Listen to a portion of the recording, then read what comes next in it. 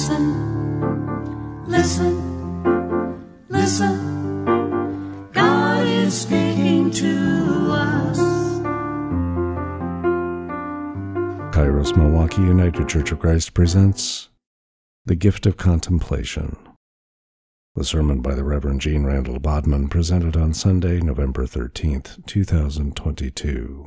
For the last several weeks, maybe even a couple of months now, we have been moving together through Richard Rohr's beautiful, challenging book, The Universal Christ, How a Forgotten Reality Can Change Everything We See, Hope for, and Believe.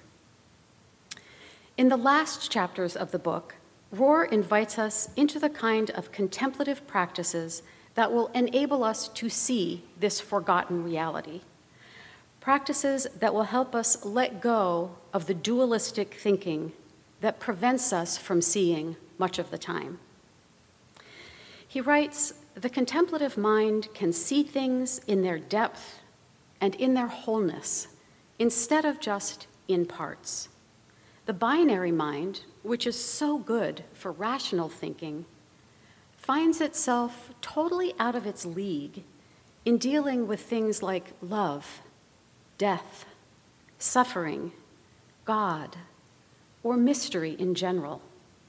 It just keeps limiting reality to two alternatives, black or white, yes or no, male or female, Democrat, Republican, true or false. And once it has made a choice for one or the other, it thinks it's smart because it has chosen. We have not missed appreciating this cosmic notion of Christ because of bad will or ignorance or because we're just plain mule-headed and obstinate, but because we have tried to use only that dualistic part of our mind, the part of the kind of thinking that dominates the Western world, our rationalism and our scientism. It's a good part of our mind, but it is not sufficient. And it will never work to encompass all that we need. And most of us are unaware that we need this other kind of software installed in our minds, different from the either-or, problem-solving, all-or-nothing kind of mind that gets us through our everyday lives. It's a good mind, as I said, but not sufficient for everything. Early Christianity and the mystics across the centuries have had understood that contemplation is a different way of seeing, which most of us have to be taught.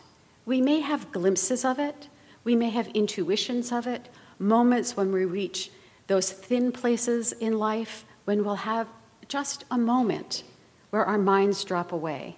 But we need to be taught the practice of it to give ourselves an undergirding. This teaching is the work that Rohr has adopted as his own, reintroducing the Western world, and the Christian world in particular, to the gift of contemplation.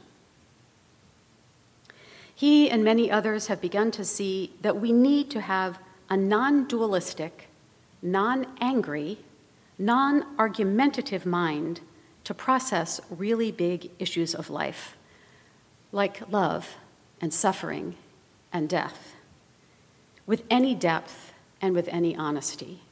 And I have to confess to you immediately that non-argumentative is very difficult for me. I like to argue. I like to find flaws in the thinking of things. I think that it is good and constructive, but it isn't sufficient.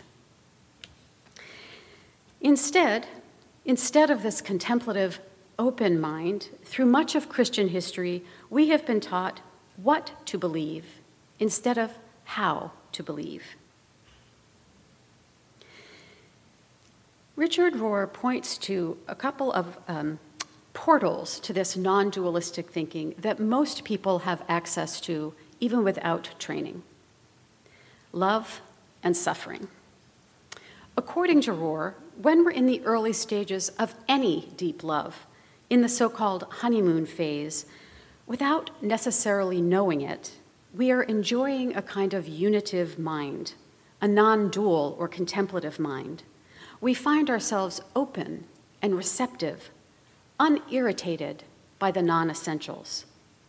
At its best, this can happen when we are loving another person, an animal, a place, even a new kind of hobby or activity, and it can open us to loving all people, all animals, all places, because we are swept up into the openness of love. On the other side, in the days and weeks and even years after a great grief or loss or the death of someone close to you, you can often enter the same unitive mind from this other doorway. The magnitude of the tragedy changes our perspective on everything. The whole world can shimmer with meaning, and the smallest kindness can pierce our usually defended hearts. Grief can, of course, swamp and overwhelm us. It can pull us down into ourselves. But it can also, and often does, lead to deep compassion, patience, tenderness, and love. Love and sorrow can be doorways into depth and truth. They can lead us toward the beginning of a contemplative mind if we submit to them and don't fight against them. How do we retain that kind of depth that comes to us when we are least defended, most open? According to Rohr, this non-dual mind can be cultivated by choiceful contemplation. Spiritual practices or discipline can return us to unitive consciousness on a daily basis. They can become our daily bread. We can practice meditation or contemplation or centering prayer, any form of inner silence. He claims that every world religion at its mature level discovers some form of practice to free us from our addictive minds, the minds we take as normal. Christianity has long ignored its own long tradition of silence and contemplation. It played no part in the Protestant Reformation or the Catholic Counter-Reformation, or in most of the 500 years since. The contemplative mind gets in the way of our left-brain philosophy of progress, science, and development, which are, of course, good and nourishing and necessary, but by themselves incomplete.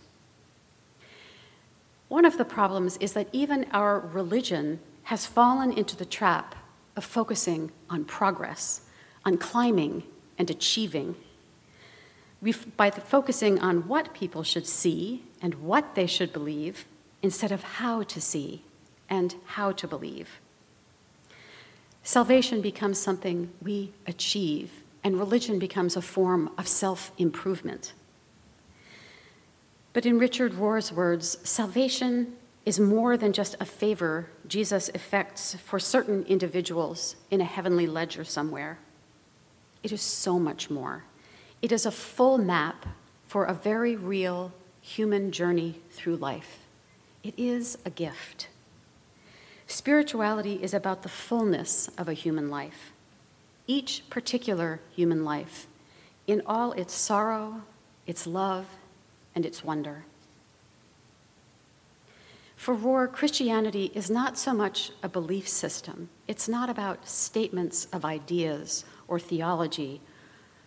It is instead a life and death system that shows you how to give away your life, to give away and so to connect to the rest of the world, to connect with all living beings and with God. This long-hidden stream of Christian practice was rediscovered in the 1960s in conversation with Eastern religions, and most especially with Buddhism. And then it was sort of spread abroad by teachers like Thomas Merton and Thomas Keating. And then it was deepened and broadened by people like Barbara Holmes, who wrote in her book, Joy Unspeakable, that this idea of sitting silently on a cushion cannot work for everyone. It cannot be the prerequisite, because then a vast majority of human beings would never know God. She pointed out that in the Black experience, communal lament and singing spirituals can lead to a very similar inner awareness that produces the contemplative mind. Some find inner silence by walking, some by sitting in meditation. Others come to contemplative mind through music or dancing or running. I am one of the many people on the earth who cannot enter a state of inner quiet through silent sitting. Like many others, this is not because I don't have access to time and space. It's not because I don't have access to teachers who could teach me how. I'm just not created that way. For me, it is tinnitus or tinnitus. I'm never sure how to pronounce that. But it's an insistent, high-pitched ringing in my ears that makes sitting silently impossible. This is not something that bothers me or that I notice most of the time, but even saying the word tinnitus or encountering too much quiet, and it begins. I can hear it right now because I said the word out loud. Perhaps with practice and discipline, I could learn to outlast it, to sit through it, and get to the silence beneath it. But it's been 10 years now, and my sporadic attempts have all failed. So for now, I still need to trick my mind into silence by reading, by conversation, and by motion. And especially because it can be wordless, motion is what I use for my going inward and finding inner silence. I think I've shared before how I discovered this when I was a runner in college. On our typical training runs, I was on the cross-country team, and on our typical training runs, I noticed a pattern. As we started, the first few miles, there'd be lots of chatter and lots of laughter and lots of talking. And then I noticed that all I could hear was the sound of feet and the breath of the other runners, the sound of the pack. Then my attention would be absorbed by my own physical experience. Was my knee hurting just a bit? Was my stride okay? I was absorbed by the sound of my own breath and the sound of my own feet, and the hamster wheel of my own mind, planning what to study that night, what fun thing to do the next weekend. And then everything would sink away, and I was lost in outer motion and inner quiet, brought out of it only when we turned onto the path that took us back to the field house and we started racing each other and laughing again. Now, obviously, I was awake and alert. I wasn't bumping into other runners or running into traffic, but I was also in a state of interior silence and union. I don't mean to say that I was running around in bliss every single time I went out for a run, nor that that is my experience every day. But one of the reasons I run or walk, because I'm older, running every day doesn't work, but one of the reasons I do that is that I'm setting the table for silence to happen. I don't try to achieve it, but I set the place for it, in the same way that someone who practices sitting meditation doesn't go there to achieve anything, but to welcome what comes. That is the way that I go for a meditative run or walk. Now, my mother, who was a practitioner of centering prayer, who in fact counted Thomas Keating as her spiritual director, also, and especially when she was anxious, used knitting as a form of interior silence. It was a form of motion that could take the edge of her anxiety and help her to center into silence. Because she was so skilled at knitting, she didn't really need to think about it once she had a piece started. So she could enter the interior silence that exists beneath our interior monologue and chatter. The primary language to describe this form of prayer or contemplation or silence is letting go, surrendering and it leads to an ability to serve others. It is not the language of self-development or achievement which lurks beneath our popular ideas about what salvation is. Salvation at its depth is not a self-improvement program. It's not about becoming a better person, a more moral person. It's about becoming a real person in your own eyes, awake to the eyes of God on you, loving you. It involves letting go of our well-crafted identities and simply being. Unless a grain of wheat falls into the ground, it remains just a single grain. But if it dies, it will bear much fruit. This death to the egoic self, this is the pattern of Jesus' death and resurrection. Death to self and resurrection, transformation that saves us. Whatever form of prayer you choose, whether it is centering prayer, silent contemplation, breath prayer, running, walking, singing, whatever prayer, it will feel a little bit like unlearning, not learning. It'll feel more like surrendering than accomplishing. And maybe this is why we resist contemplation and interior silence, because it feels like shedding our thoughts instead of attaining new or better thoughts. It feels more like letting go than accomplishing. And let's face it, that's counterintuitive. We want to get better. Everything about our culture tells us you can and should be getting better in every way, every day.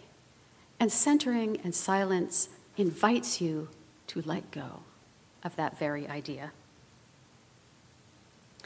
And this daily practice of letting go and entering into silence can change how we see the world at all times, even when we are in our most dualistic frame of mind, necessarily doing the work of life. This invitation to center will undergird us at all times and help us to see Christ in the world and to see Christ within in our own lives. Richard Rohr ends his final chapter with a couple of practices that he offers, and I want to share just one of them. One is a very long meditation, and if you're interested in it, I'm happy to make copies. But there's one that I thought was very sweet. When you wake in the early morning of the hours, the part of the day that inspired Anne Lamott to say, "At 4 o'clock in the morning, my mind is a dangerous neighborhood, and you don't want to go in there alone." That time, when you wake and you can't find rest again, he says, don't go in there. Don't go down the winding stair of thought and rumination and self-recrimination. Try not to avoid rumination by forcing yourself into planning mode either, that's usually my strategy. I won't go into the spiral. I'll start planning tomorrow. Pause, he said. Don't focus on what you are. Focus instead simply on that you are. Take God at face value. Accept God's good graciousness and hold it to you as you would a soft compress when you are sick. Let your mind imagine that. When your mind starts to play games, know that this is normal. Let them go as they arise. With humor, release them. Hold the soft warmth of God's love against your bodily self. Bypass your mind. Let go of analyzing what you have or have not done, what you are or are not, and rest in this thought, simply that you are. Your own body in its unadorned being, with no doing involved, is the place of inner revelation and rest. Everything finally belongs, and you are part of it. This knowing and this enjoying are a good description of salvation. You simply are in God. Amen.